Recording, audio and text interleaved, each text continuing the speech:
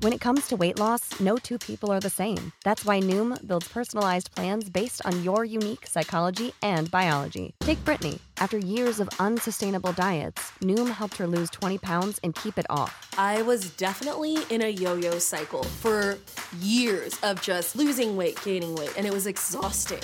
And Stephanie. She's a former D1 athlete who knew she couldn't outtrain her diet, and she lost 38 pounds. My relationship to food before Noom was never consistent. And Evan, he can't stand salads, but he still lost 50 pounds with Noom. I never really was a salad guy. That's just not who I am. Even through the pickiness, Noom taught me that building better habits builds a healthier lifestyle. I'm not doing this to get to a number. I'm doing this to feel better. Get your personalized plan today at Noom.com. Real Noom users compensated to provide their story. In 4 weeks, the typical Noom user can expect to lose 1 to 2 pounds per week. Individual results may vary.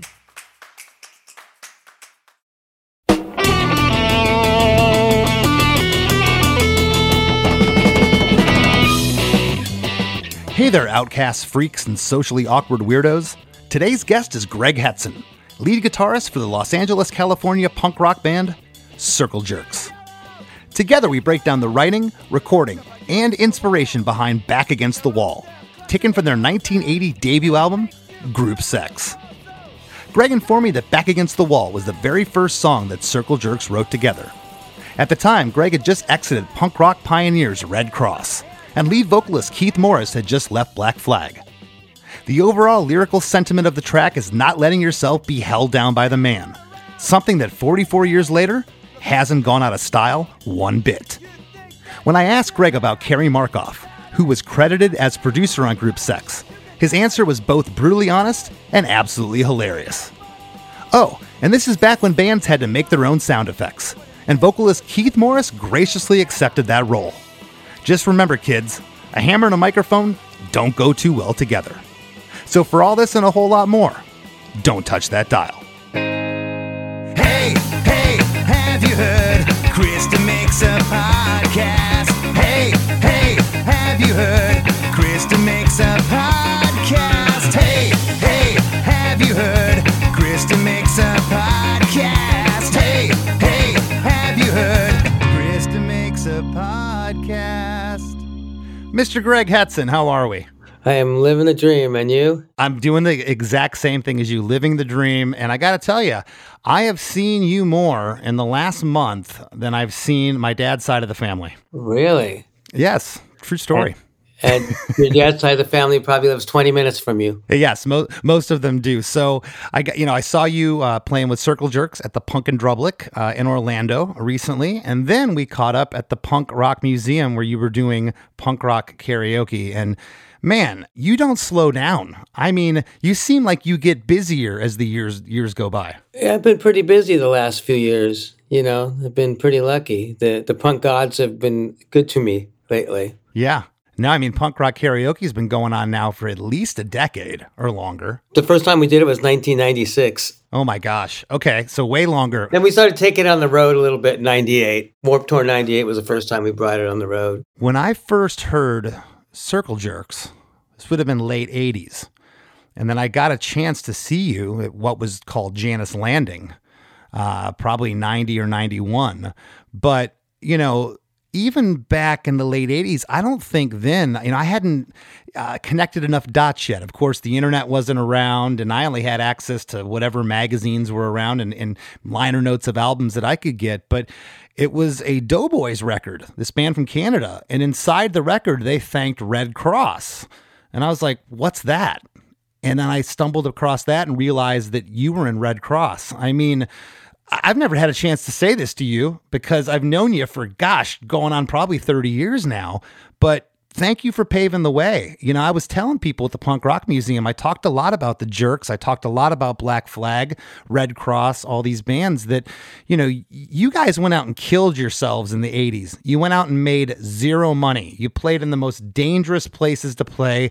You got screwed over by promoters left and right. You were sleeping in abominable conditions, eating one bean burrito a day at Taco Bell. Pretty much true, but sorry to interrupt, but we weren't the original wave, so people paved the way before us. So you got to give props to the people that were a little bit before the bands that I was in and late 70s, early 80s. So Sure, and that's nice of you to say, but when my band came along in '92, a lot of that stuff was weeded out. Word had got around. The bands that were touring in the punk rock scene, they would tell other guys like, "Hey, Kevin Seconds, you guys shouldn't play this place in Philly. The promoter's a shyster. Don't go there." But oh yeah, I think a lot of it had to do when I first met you when you were playing with Bad Religion years ago. I didn't want to be the fanboy and be asking you all these questions. So this is really cool for me to actually sit you down and be able to do it this way, because you become friends sometimes with your idols. I've said this before to guys that are on here, and it's weird when you're friends, you're not going to say, "What was that first Circle Jerks tour like?" But I got to ask, you picked this song, Back Against the Wall, which is from your debut album, Group Sex with the Jerks. And you basically told me you picked this one because it had a great story, as well as it was the first song you wrote together as a band. Correct. But getting back to your story about becoming friends with your quote unquote idols, I mean, that happens to a lot of people, even me. I'm not immune from that. It's like the first punk rock show I ever went to was the Dickies in July 1978, and now I get to play in punk rock karaoke with Stan Lee from the Dickies. They're really good friends. It's like, who would have thunk?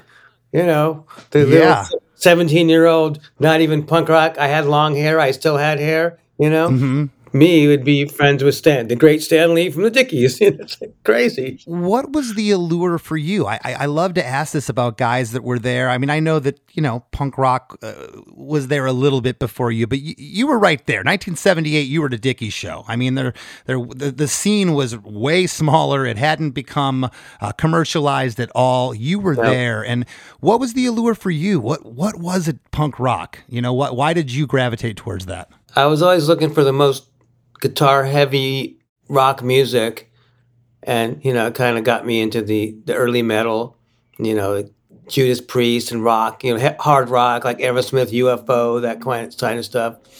And then I heard punk rock, I heard the Ramones. I'm like, what the hell's this? This is heavy shit, that guitar tone, and just in your face. Well, because I look at pictures from you back then, and you just look like this kid from the 70s, and you just kind of, I don't know, you almost look, don't take this the wrong way, like you didn't belong, but you did belong. It was punk rock, how did you, who was your first friend that said, "Hey, check this out"? A friend of mine's older brother had the Ramones Leave Home album. He's like, "Oh, check this out. My brother just got this." I'm like, "Well, yeah, very cool." And I started to hear a little about punk rock and kind of heard about the Dead Boys, the New York stuff, Blondie, and then discovered there was actually an LA punk scene as well. I heard the Dickies and bands like that on the Rodney on the Rocks show on K-Rock Sunday night. Rodney on the Rocks, correct me if I'm wrong, that was like a Sunday night special. They would kind of preview local bands, like maybe from 10 to 11 on Sunday nights or something? Yep. Yeah, they would play local punk, mostly punk bands, and started hearing the local bands. Hardly anybody had any releases back then, especially in LA. And sometimes it would just be demo tapes or acetates. Look that up, kids. Acetates. Acetates. In regards to records. It was like be a demo of an X record, but it was just the acetate. It wasn't even the test pressing yet, Yeah. You get like 10 plays before it disintegrated. There'd be no high end left. So we couldn't afford to get this pressed, but here's the acetate. Yeah. Anyway, that's how I got introduced to the LA punk scene. What did your parents think of this? They probably didn't really like the music, but they didn't discourage me from exploring stuff. My dad was kind of a vinyl junkie. We'd go record shopping all the time. His taste was way different than me, but he did like the anti-war protest stuff from the 60s and 70s, kind of the folk style of that, Well, no, and the reason I asked about your parents, I've never really asked too many people on the show about that, but I was just thinking, again, this is such a new thing. I mean, people weren't walking around with safety pins out of their ears and their noses and with pink hair. And when punk rock came around, it had to be, a little bit of a culture shock to some people. It was a culture shock to me. That first show I went to, I was a little scared because there was a couple with safety pins in their cheek, and they were connected by a chain of safety pins. And I'm like, what the hell? I'm going to die. No, but yeah. But everybody was cool. Yeah. And I was seeing, tons of flyers out at the museum with you guys on it back then. You were playing places like the Starwood, which was also a popular metal hangout. A lot of the metal bands played there. Of course, you did the Troubadour, the Whiskey, the Roxy, that whole circuit. Did you ever do Reseda Country Club? Was that a place you would play? Yeah. Yeah. We never did play the Troubadour. No kidding. Or the Roxy back in the day. They wouldn't let punk rock back in my day, Sonny, play those venues. But we did play the Whiskey. We played the Country Club. Yeah. Did you ever play Fenders down in Long Beach? Fenders, which it got really bad with all the punk gangs and the violence and destroyed the punk rock scene for a while. You can hear all about that on my punk rock museum tours if you're ever in Las Vegas. Yes.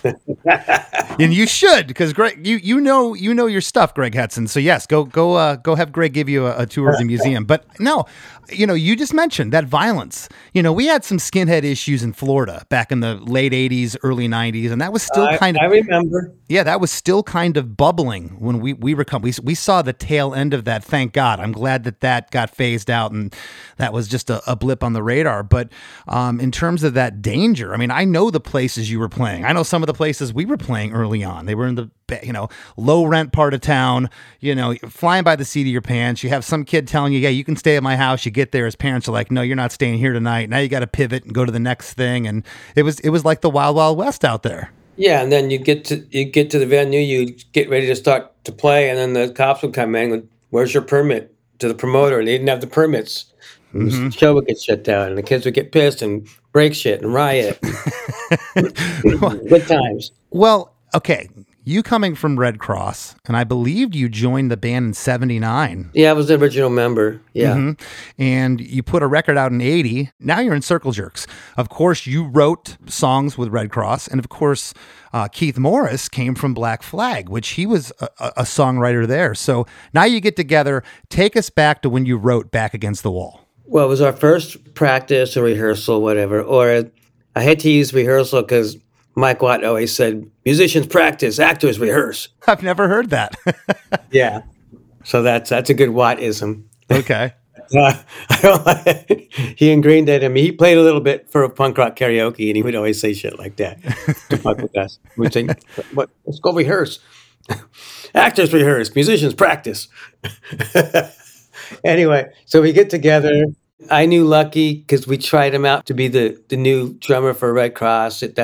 The guys, they made excuses why they didn't like him. But I find out, 30 years later, they were just intimidated because he was a real musician. But anyway, so the band implodes. I know Lucky. I know he's a good drummer. Keith knew Roger, the bass player. So we get together and, Lucky just was like, I've been kind of working up this beat here. And then Roger starts doing this bass line to it. And then I kind of do a choppy guitar, counter guitar thing to make it all, it's all, all over the place. I don't know how to explain musically because I'm not a trained musician. And then, I got another part. It was kind of like everybody was throwing parts in. And then Keith was like, started yelling stuff into the microphone, It happened organically. And then after that practice, we're like, wow, that was cool. I think we might be onto something. Did you already have the name by then, or were you just four friends jamming? No, we didn't have a name, no. Because you recorded the record in July of 1980. So would this have been the early part, spring or winter of 80 that you were writing the song? It might have been the end of 1979 when we first were getting together. We didn't play our first show in 1980. I'm not very good at math, but I do know that that's 44 years. So you're going back here a stretch. And now, where were you at when you wrote the song? Were you in a rehearsal space, someone's living room? Yeah, we were in a practice space. Sorry, in a practice space. We were in a rehearsal place. Yeah. Yeah, and were you sharing it with a bunch of other bands to keep costs down? I'm sure it was a monthly thing, or how'd that work? Let me tell you how it was back in my day, Sonny. When we went to go to practice. It was hourly, and there was no backline. You lugged your stuff in. You had to wait for everybody to tear down their shit and lug their stuff out. And then you'd have to, sift through their garbage to try to get your equipment with the beer cans and the wrappers of food and whatever and whatnot. Sometimes they leave some drugs behind by accident. Maybe it's still that way. That was the perks. Yeah. So I want to talk a little bit about this. So, Group Sex, you recorded it in July 1980, which wasn't that long after you formed. The album has 14 songs in 15 minutes and 25 seconds. That became like a landmark thing for a lot of punk rock records, and bands. They were starting to, how many songs can we cram in here? But, Right. in the shortest amount of time. And I looked for a little bit on producer Carrie Markoff, but I couldn't find really. Was that just a friend, or how did that come about? He was the guy that fronted the weed to the guy that ran the studio after hours for the studio time, literally, Yeah. So he was a friend of Lucky's, and he dabbled in a little, a side hustle, let's call it. And he traded some weed to the engineer, because back in those days, studios were 24 hours a day. They ran 24 hours a day, and the newer engineers, the second engineers, would get to bring their bands in late at night. So we'd get a call, like the session would be over at 11 p.m. Come on in, we got studio time. And we were doing it on the sly because he didn't tell anybody. It was because it was a bro deal. The studio wasn't making money. Yeah. So we'd have to sneak in when the studio manager wasn't around, or the owner, or the main engineers were gone for the day, and go and sneak in and get our recording in. And now, did you do this to half-inch tape, or do you recall how it was recorded? What kind of gear? That was 16 track, yeah. 6 track, okay. And you get in there, and it sounds like you were recorded live off the floor, but maybe guitars were overdubbed or vocals? That's exactly, yeah, pretty much, yeah. And I know on the song Group Sex, we didn't do any overdubs except for some vocals.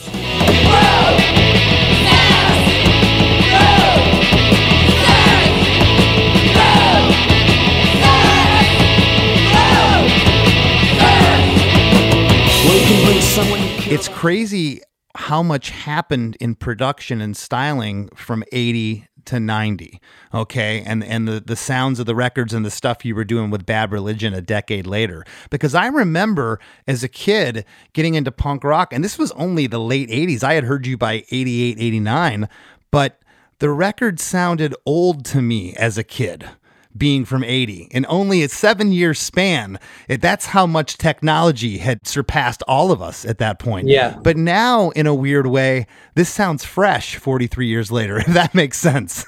It doesn't sound like everything else out there now. Right. We were probably thinking the same thing about the bands from the 60s. It's like, oh, that stuff sounds so dead. Uh-huh. And it's like, this sounds so much better, Right. And then you go back, 10 years after that, or 20 years, 30 years, whatever years, like, that still sounds. It's like I heard the other day, I'm in the store somewhere, and I hear, it was actually yesterday, I was going to get Diet Coke somewhere at a liquor store, and I hear Satisfaction, and it's like, this still fucking rocks. Rolling Stones. Like,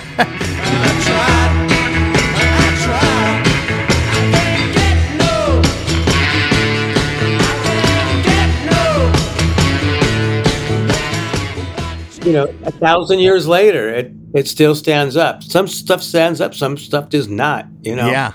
And real quick, before we jump in the track, I just want to touch on Penelope Spheris. She was the director in The Decline of Western Civilization, a 1980 documentary about punk rock, which she followed up with an excellent part 2 of The Metal Years. And both movies are some of my favorite documentations of history from that part. And your performance in it is just so great. I sat there and watched the whole thing. It's like 4 songs. It's on YouTube.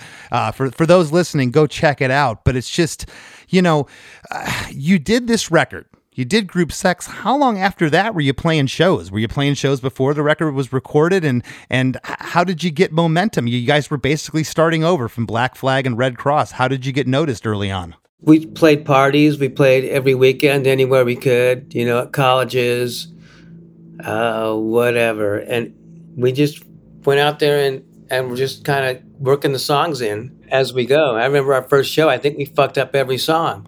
But we barreled through them all and like, okay, that was kind of a train wreck, but people seem to like it anyway. Yeah. I don't know, maybe we weren't as bad as we thought, you know. Do you remember that feeling of exhilaration from those first shows? I mean, I still am amped before I play and when I get off stage, but nothing can ever take the place of that. It's kind of like, here's your first hit, kid. It's like nothing gets better than that first time. For sure. Me and our bass player, Xander, we joke around because, you know, I always get a little nervous before that or psych pumped up before we play. And it's like, we always like joke, are you nervous? Yep. But I'm terrified. Yep. Terrified. Yep, this is happening. There's no takebacks. We Yeah. just got to go do it. We're jumping off the deep end. And speaking of jumping off the deep end, we're going to get into the song right now, Greg. I think that you have the honor of the shortest song on Krista Makes a Podcast. I believe so, unless Chris, our producer, chimes in here and tells me otherwise. 1 minute and 32 seconds. Well, I could have done I could have picked Deny Everything. I think it's 27 seconds. One thing I did want you to know, I let you know, if you didn't know, on the first album, Group Sex, the original pressing, we added a few seconds to every song because we thought people might not want to buy a 16-minute album or whatever it is. So we made it seem like the songs were longer than they were. Really? So is this not 1 minute and 32 seconds? Do you have the original pressing, or do you have a subsequent pressings? I actually listened to this on Spotify, so I don't know. But we're going to call it 1 minute and 32 seconds. That's probably correct if it's on Spotify. We'll get the stopwatch out. Yep. It's a 4-bar intro, Greg. It starts with a snare hit and then eighth note palm mutes on the guitar, along with bass guitar, a steady ride cymbal, and a menacing guitar lick panned off left. This is followed by the verse progression for 8 bars, no vocals yet. Guitar and bass are playing an ascending riff together, but it's not super tight. It's kind of there's a little push and pull going on there, and I love what that does together.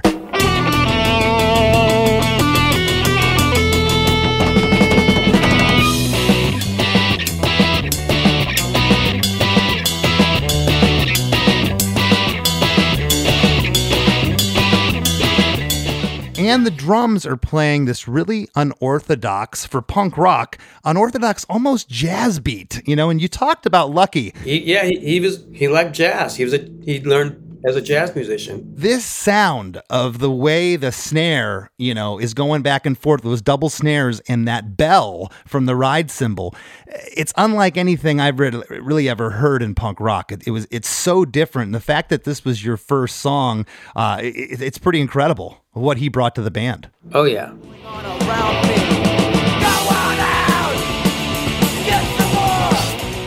Hey everybody, don't go anywhere. We got lots more with Greg Hetson coming right up after a few words from our sponsors. For the ones who work hard to ensure their crew can always go the extra mile, and the ones who get in early so everyone can go home on time, there's Grainger, offering professional-grade supplies backed by product experts so you can quickly and easily find what you need. Plus, you can count on access to a committed team ready to go the extra mile for you. Call, click Grainger.com, or just stop by. Grainger, for the ones who get it done.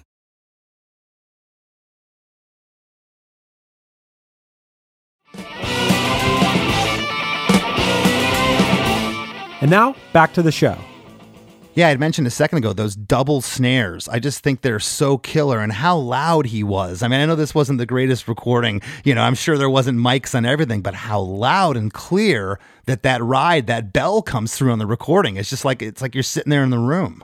That was kind of a new thing in the recording, to make sure the bell was prominent. We heard a couple out records, I think, with the ride and the bell were mic'd. So we made sure that was going to come through on the recording. Did you guys, and I'm assuming no, you didn't demo any of this back then. This would just be worked up in the rehearsal space and practice space, and you would go, you'd go and record it, right? You weren't demoing on a 4-track or even just a regular cassette tape recorder. Well, according to the engineer, Cliff Zellman, when he was interviewed for the liner notes of our latest re-release, he said that, he set everything up and he was going to get levels, and we just blazed through the set. And okay, that's the record.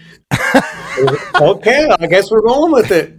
And now you mentioned about 24-hour lockouts all day with studios back in the day. Do you remember what time you recorded this? Was it midnight till 6 in the morning? Something like that, or 10 at night, or 11. It was somewhere late at night. We got that done, and then a few more days later, it's we got more time. Do a little more guitars or some vocals. Go home. Wait for the next call. Do you remember being happy with the recording when it was all said and done? Yes. That's great. Yeah, we were very happy. Some of my early recordings I wasn't happy with.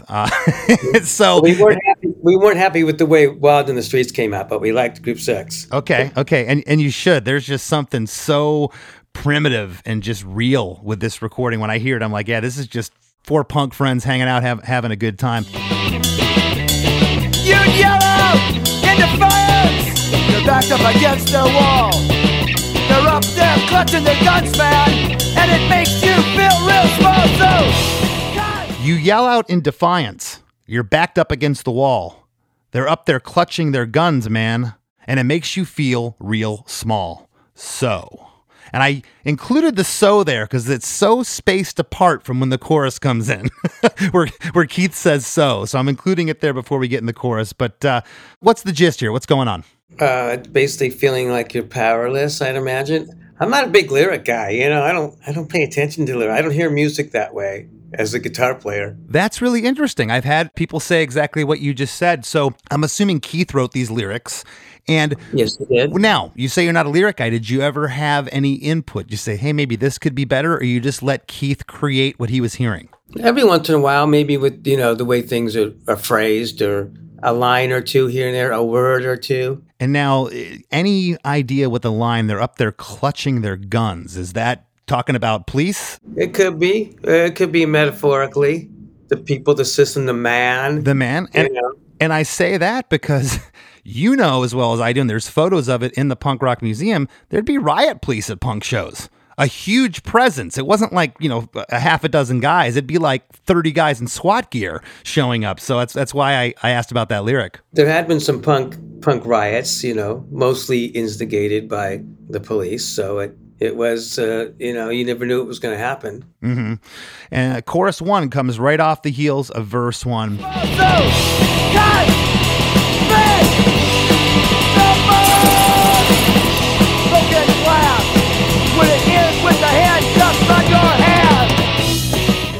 So you can cuss, spit, throw bottles, broken glass, when it ends up with the handcuffs on your hands. It's like feeling of powerlessness. Whatever you do, you can be passive, you can yell, you can do this or that, maybe do nothing, but it's the same result. The man's going to get you, man. Will that sentiment, will that lyric ever get old? I fought the law and the law won. I mean, will that ever get old? How can you not get behind that and embrace that, right? Like, we all feel belittled at some point. And certainly for punk rock lyrics, these are absolutely perfect. The guitar is no longer playing those syncopated, choppy chords like you were talking about, that riff, Greg. It goes to a full-on strumming assault here in chorus 1. On the line, throwing bottles, there's a sound effect, Greg, of broken glass that happens there. And was that real glass that you broke and recorded and flew in, or was that a sound effect? Well, since we're talking about a story here and how the recording is, and that's the whole gist of this podcast, correct? Yes. We took some light bulbs and broke them. Keith did, and then I can't remember if it was the first one or the second one. He actually broke the mic as well as the the light bulb with the hammer. It sounds like the second one, and we'll get to that one in a second. I have to ask, the lyric is what it is, throw bottles, but did you want to give the fans, and did you even think about this when you were doing it? Probably not. Hey, we're going to put a sound effect of broken bottles. I'm assuming it happened live, and I went and looked at as many live videos of this song from back in the day as I could see. I didn't hear any noticeable glass breaking, but did you see it? Did you remember, like, fans when they would hear that line live, throw bottles? Yeah, I don't remember that ever happening. That I don't recall that. Okay, my memory isn't as good as Keith's, but he might remember. Okay. I thought that was interesting. That was kind of a gutsy move of like, hey, we're going to put this sound effect of bottles breaking, but next thing you know, you got a Budweiser bottle flying at your head. Yeah, I don't think we were thinking about that. Maybe we should have. I bet I'm going to duck. We have a show tonight. I'm going to duck when I'm going to be looking around. I love that part though, because bands, man, and it was the punk bands, like we were really into sampling. I know Less Than Jake was, hey, we got this funny sample from a movie. We're going to put it in the bridge of this song. And it was always, kind of the record wasn't done till you got a sample on there. Coming out of chorus 1, we get a 4-bar instrumental of the verse progression again, like the top of the song, to set up verse 2.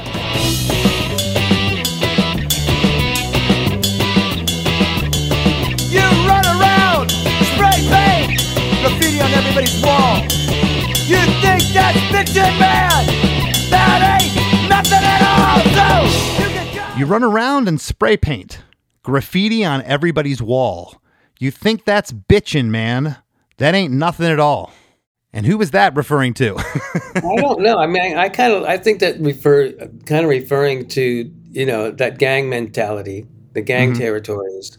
That's the way I interpret it. You had kind of mentioned a little bit ago about that gang presence at shows. So were these just gangs looking for trouble? They didn't really like punk rock, or were some of them punk fans? The violent ones, the one we were talking about earlier, were the quote unquote punk gangs. I'm thinking more of this as like the street gangs. Street gangs.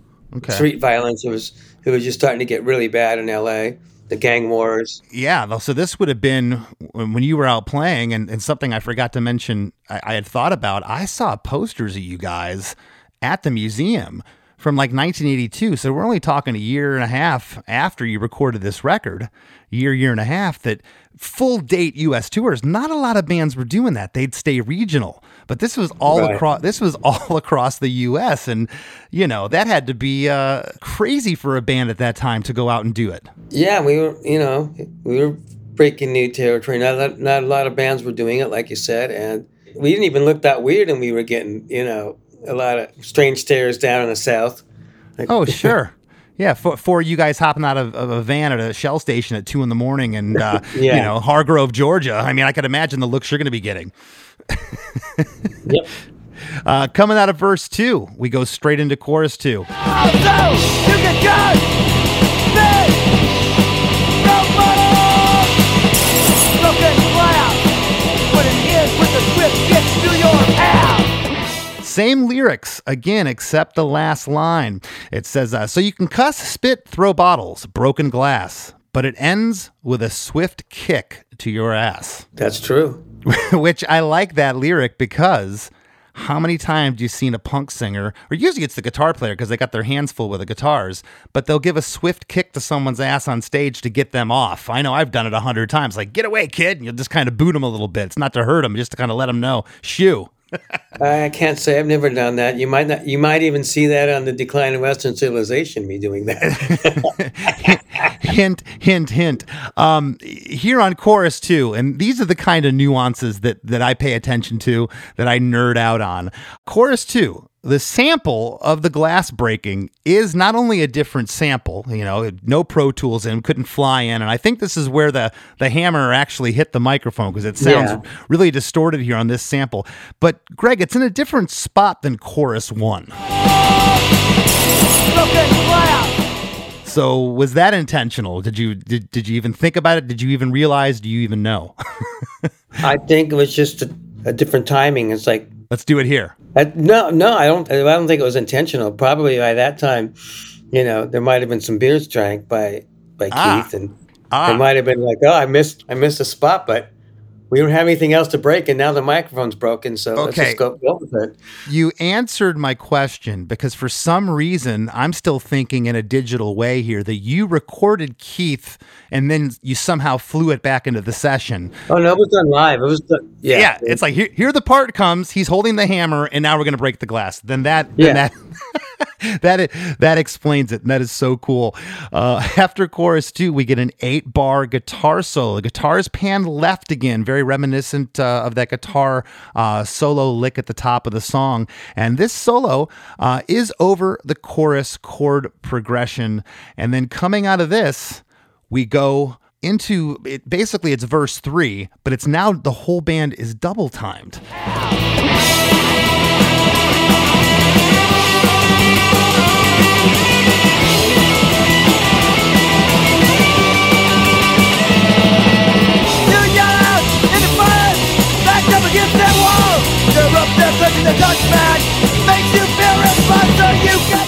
And this is where Lucky does this drum fill, which I know he's an amazing drummer, but it's kind of all over the place. This drum fill that takes us into this fast part. And I guess it was just punk rock. You were doing this live, and that's the way it ended up, and you weren't going to go back and fix it. Correct. Yeah. It was all about the feel. It's like, and studio time was really expensive. Well, we didn't pay because we traded the marijuana for it. But there was no do-over sometimes because of the cost. Right. But, you know, it's so great for a band like you guys at the time to go see the band live, you know, probably every 2 out of 5 times he went to play that, he was probably going to flub it. So it kind of gave authenticity to the recording. Yeah. You got to be on your toes. You got to look at the drummer sometimes to make sure you get your cues. It's awesome. And that was one of the allures for me to punk rock, Greg, was that it didn't have to be perfect. You know, no pop music or anything I was watching on MTV back in the early 80s was letting a drum fill like that slide by. It just wasn't going to happen. That's what attracted me to punk, because I knew I couldn't play like Eddie Van Halen because he was all the rage back there. And, you know, when that first Van Halen album came out and everybody wanted to play like that or go to the Guitar Institute and be a virtuoso. And I'm like, nope. You knew 3 chords and you had a crate amp. You were ready to go. Exactly. Yeah, that's awesome. Well, coming out again of that solo, we go double time and we get basically verse 1 again. You yell out in defiance. You're backed up against the wall. They're up there clutching their guns, man. It makes you feel so small. We don't get "and" on that 4th line like we do in verse 1. And then we go right into chorus 3. We're still double timed here. However, and I think you answered this question a couple minutes ago, Greg. There's no sound effect here. I'm assuming you ran out of glass to break for chorus 3. Right. I don't even know if we would have done it. I think twice was probably enough anyway. And it's a different vibe here. This fully seems like by this point the audience would be in a moshing frenzy because, you know, you're sped up here. This is where the circle pit is. That, you know, the dust is flying. The tornado winds are brewing.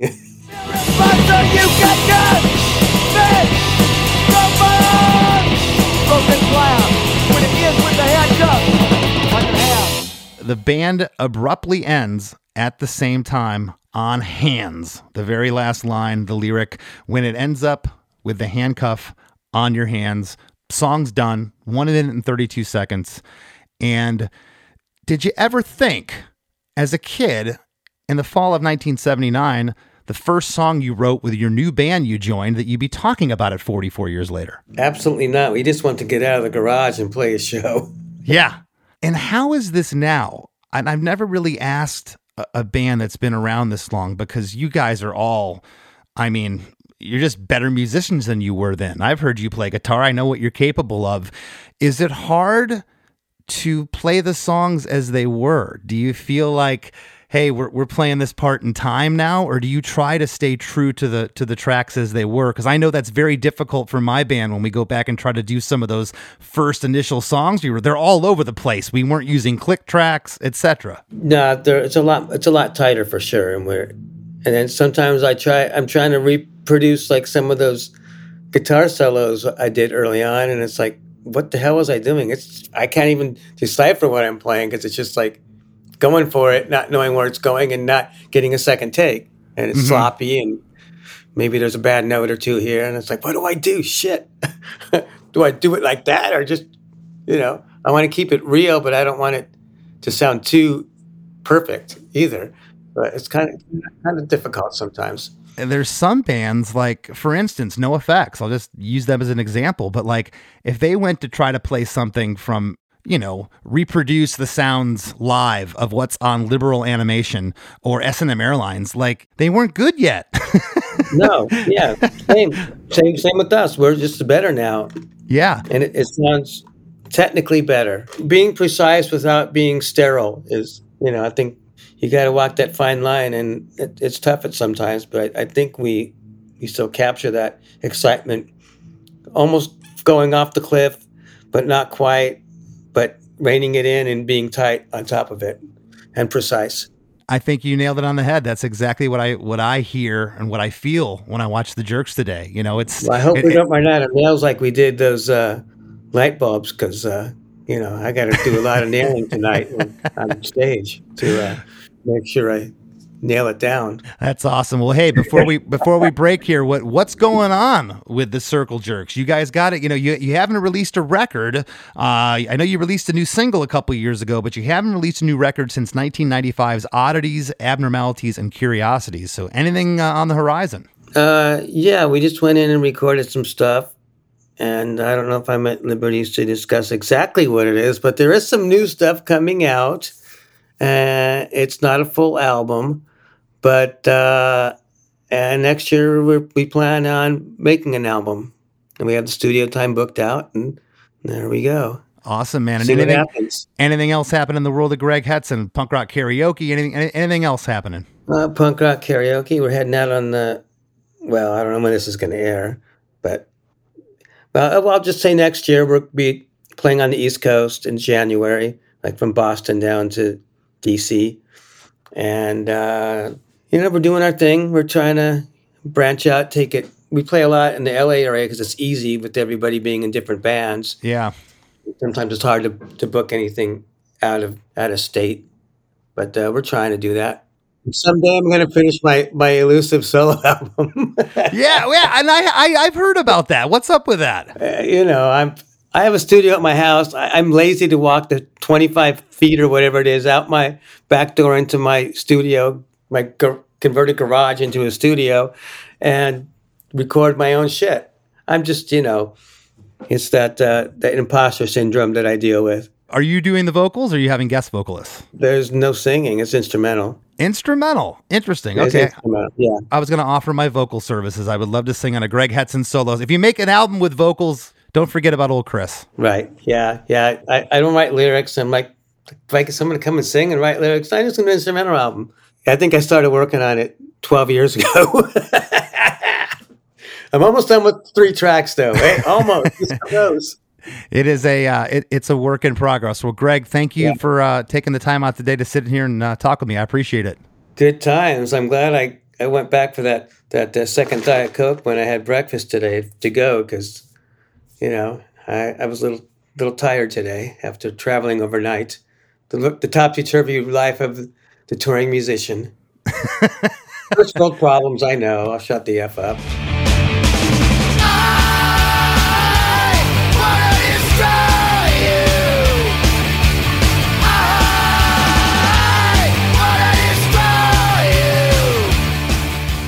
Hey, I hope you all enjoyed that conversation with Greg Hetson, but don't go anywhere. We got lots more Krista Makes a Podcast, including the band you might not know and the rap segment, coming right up after a few words from our sponsors. Bowie, Dylan, Marley. You've heard the names and maybe you've heard their songs, but what about the stories behind the records that made titans of music like these so universally loved and important? Join me, Josh Adam Myers, host of The 500, as each week I go through a different album from Rolling Stone magazine's 500 Greatest Albums list from 2012 with an incredible lineup of comedians, actors, and musicians talking about how the music has impacted their lives. New episodes of The 500 come out every Wednesday. Listen now wherever you get your podcasts. As we near the end of the show, here's a band you might not know. Welcome to this week's Band You Might Not Know. If you'd like your band to be considered for Krista Makes a Podcast, email your best song via MP3 only and a short bio to bandyoumighttnotknow@gmail.com. This week's featured artist is Slave to Servant, a nuanced culture movement and collective of various musicians who play and tour on a voluntary basis. They just released their debut album.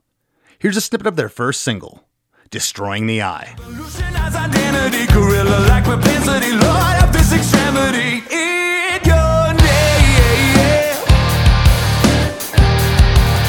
In your name. In your name. In your name.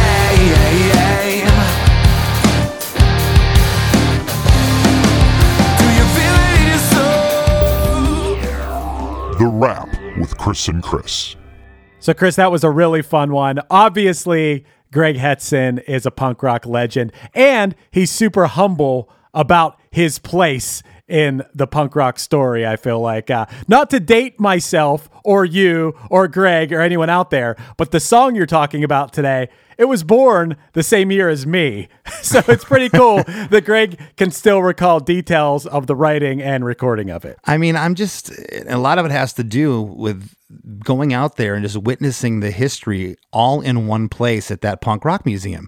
I'm just going through there and I'm just like, and I tried to talk to Greg about it. As you said, he's humble. He's always been that way. He's like the nicest guy. And you try to pick his brain about things. Well, what was this? What was that? He's like, he just kind of downplays it. And it's not like he wants to downplay it for any other reason. He's just like, yeah, I was there. I did it, but it just, could you imagine being a punk rock band in 1979? I mean, you weren't even born yet, so no, you can't. But like, I just know what was going on in the musical landscape. And these guys, they stuck their neck out. He was being very humble and saying, oh no, people did it before us. Sure. But, there wasn't many bands getting into a station wagon in 1982 and traversing the whole U.S. as a punk band. Wasn't happening. Yeah.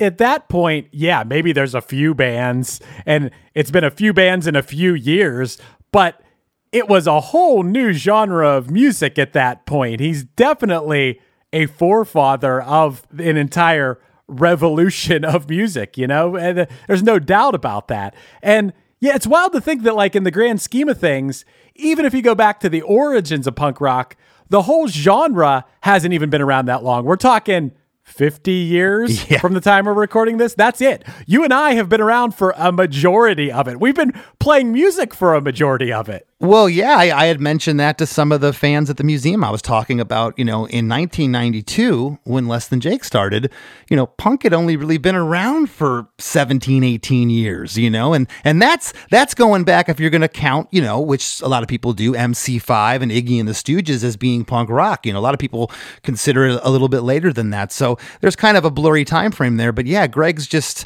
and to his credit, he looks younger now than he did in the 80s to me.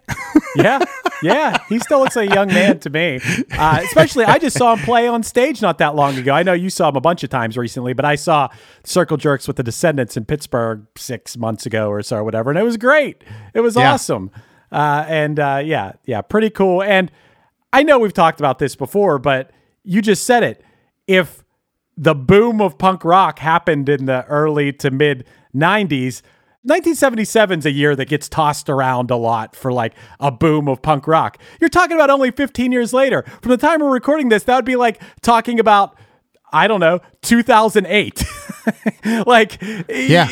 It's not that long of a time for the music to progress so far and get so huge. It reminds me a lot of the evolution of hip hop. How quickly that happened from its beginnings in the late 70s, early 80s to its boom in the 90s. Those two genres of music really went along the same path, right in the same amount of time. Oh, yeah. I mean, there are tons of parallels there. The first 10 years of rap and hip hop are very primitive. Listen to those recordings. Everything from Sugar Hill Gang to Kool Moe Dee, and look what happened after it. Well, as I said to Greg in the episode, when I first heard Circle Jerks, 88 or 89, I heard Group Sex, and it was like only 8 years old at that point, but it sounded dated and really old. That shows you how punk even progressed in those short 8 years. You listen to Suffer by Bad Religion, that does not sound like Group Sex, and that was a short 8 years later, 7 years later. Yeah, but they definitely laid the groundwork for what was to come. Something I really love from this episode was the Mike Watt quote. Musicians practice, actors rehearse. Dude, I have always said practice. I always feel like when people in bands say I'm going to rehearsal or I'm going to rehearse, I'm like, who are you trying to fool here? Are you trying to sound more important? You're going to practice. So I love that. I love that quote. Yeah, I never thought about that before. I use them interchangeably. Maybe I have to think differently about that, Chris. Yeah, I don't know. I always feel like people that say rehearsal are pretentious. I say practice. Going to band practice. Man, if my band was way better, I could say rehearsal, right? No, I think you say band practice. I don't care what band you're in. I think that the Beatles should have said practice and whatever. Do you remember your very first culture shock? You were talking about the culture shock of like the punk rock world and stuff. Do you remember whether it was going to a show as a kid or maybe once you hit the road with Less Than Jake?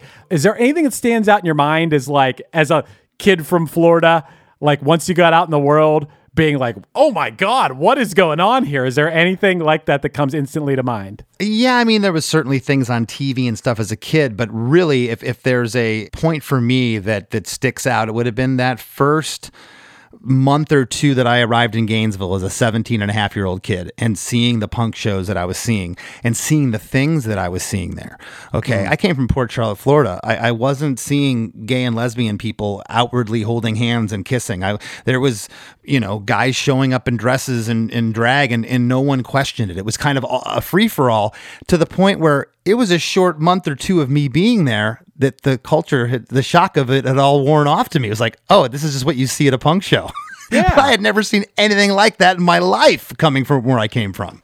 That's interesting you bring that up because I do feel like people that come from the punk rock world are very tolerant and accepting of people. I feel like that's like one of the tenets of punk rock, at least in my eyes. And so when people are like clutching their pearls and shocked about things, to me, I'm like, these are just people. These are people that I saw all the time, And I think that's a really cool thing about punk rock is just being accepting of other people that are different than you. I think that's really, really cool. And speaking of tenets of punk rock, the spirit of this song, this Back Against the Wall, the lyrics and the spirit of it, it really feels like it's also what punk rock is all about. It's exactly what he said, standing up to the man holding you down. And once again, relate that back to hip hop and rap and the evolution. You've made that parallel a lot of times on this show and on the after party. And I think that those two cultures, those two genres of music really grew together, both with that idea of the man is holding me down. Yeah, they both came from the streets and they both came from real intentions. And it doesn't get much more real than that. And I had said to Greg, I'm like, you guys, you went out there and you wrote a song, your first song together that holds up 44 years later. I use the example of I fought the law and the law won. Who can't get behind that lyric? Let's raise our hands together and unify as one. It's awesome. And I'll tell you can also unify as one if you go to chrisdemakes.com, which is where you can find our supporting cast, which is basically our Patreon, where you can support the podcast you know and love and get bonus episodes of the After Party each week for the price of I don't know, Chris. Inflation's gone up in the past couple months. We're going to say a apple juice in Greenville, Pennsylvania. Is it Greenville or Greenburg? Greensburg. I'm in Greensburg, Pennsylvania. For the price of an apple juice in Greensburg, Pennsylvania, you too could support Chris and Chris. That's true. That's probably true. Yeah, it's about what an apple juice costs. I would say that our supporting cast and apple juice are about the same price. And Chris, I would also encourage people, yes, go to chrisdemakes.com. As Chris said, you can unify as one with us with a weekly bonus episode of the After Party. And there's a giant back catalog of those as well. But also, I want to mention, Chris, that people should check out the YouTube channel, the Chris Makes a Podcast YouTube channel. I'm really working hard at trying to get a lot of video clips up on there. Our full episodes are up there as audio. I'm not putting the full episodes of video up because I do feel like adding the song clips and references are a big part of that, and it's hard to do that with the video. But I like to take out snippets. It could be a 4 or 5 minute segment that I think is interesting from each episode. So we're trying to put a lot of those up. So yeah, check out the Chris Makes a Podcast YouTube channel and subscribe. We appreciate your subscriptions. Maybe we'll get some interaction on YouTube. Absolutely. Everything Chris said and more. Thank you, each and every one of you, for supporting us. And I want to thank this week's guest, Greg Hetson from the Circle Jerks, for sitting in with us. And we'll see you next week. Hello, it is Ryan, and we could all use an extra bright spot in our day, couldn't we? Just to make up for things like sitting in traffic, doing the dishes, counting your steps, all the mundane stuff. That is why I'm such a big fan of Chumba Casino. Chumba Casino has all your favorite social casino-style games that you can play for free anytime, anywhere with daily bonuses. That should brighten your day a little. Actually, a lot. So sign up now at ChumbaCasino.com. That's ChumbaCasino.com. No purchase necessary. VGW Group. Void where prohibited by law. See terms and conditions. 18+. Well, hey, friends. My name is Zach Lupetin. You may know me from the band Dust Bowl Revival, but I also host a music discovery podcast called called The Show on the Road. For the last 5 seasons, I've been able to dive deep and have intimate chats with folks like the Lumineers, Ani DeFranco, Wolfpack, Keb Mo, Lake Street Dive, Bela Fleck, and more. So guess what? After 150 conversations with some of my favorite songwriters from around the world, we are bringing brand new episodes to the Osiris Network. New interviews and intimate acoustic performances will be coming at you this summer. And which episodes are coming next, you ask? I am Zach Goody, the lead singer for the band Smash Mouth. Our band is called Milky Chance. We are based in Berlin. My name is David Shaw. I sing and write songs with my band, The Revivalists. Trust me, these conversations go some wild places. So subscribe to The Show on the Road on Osiris, and we'll see you soon.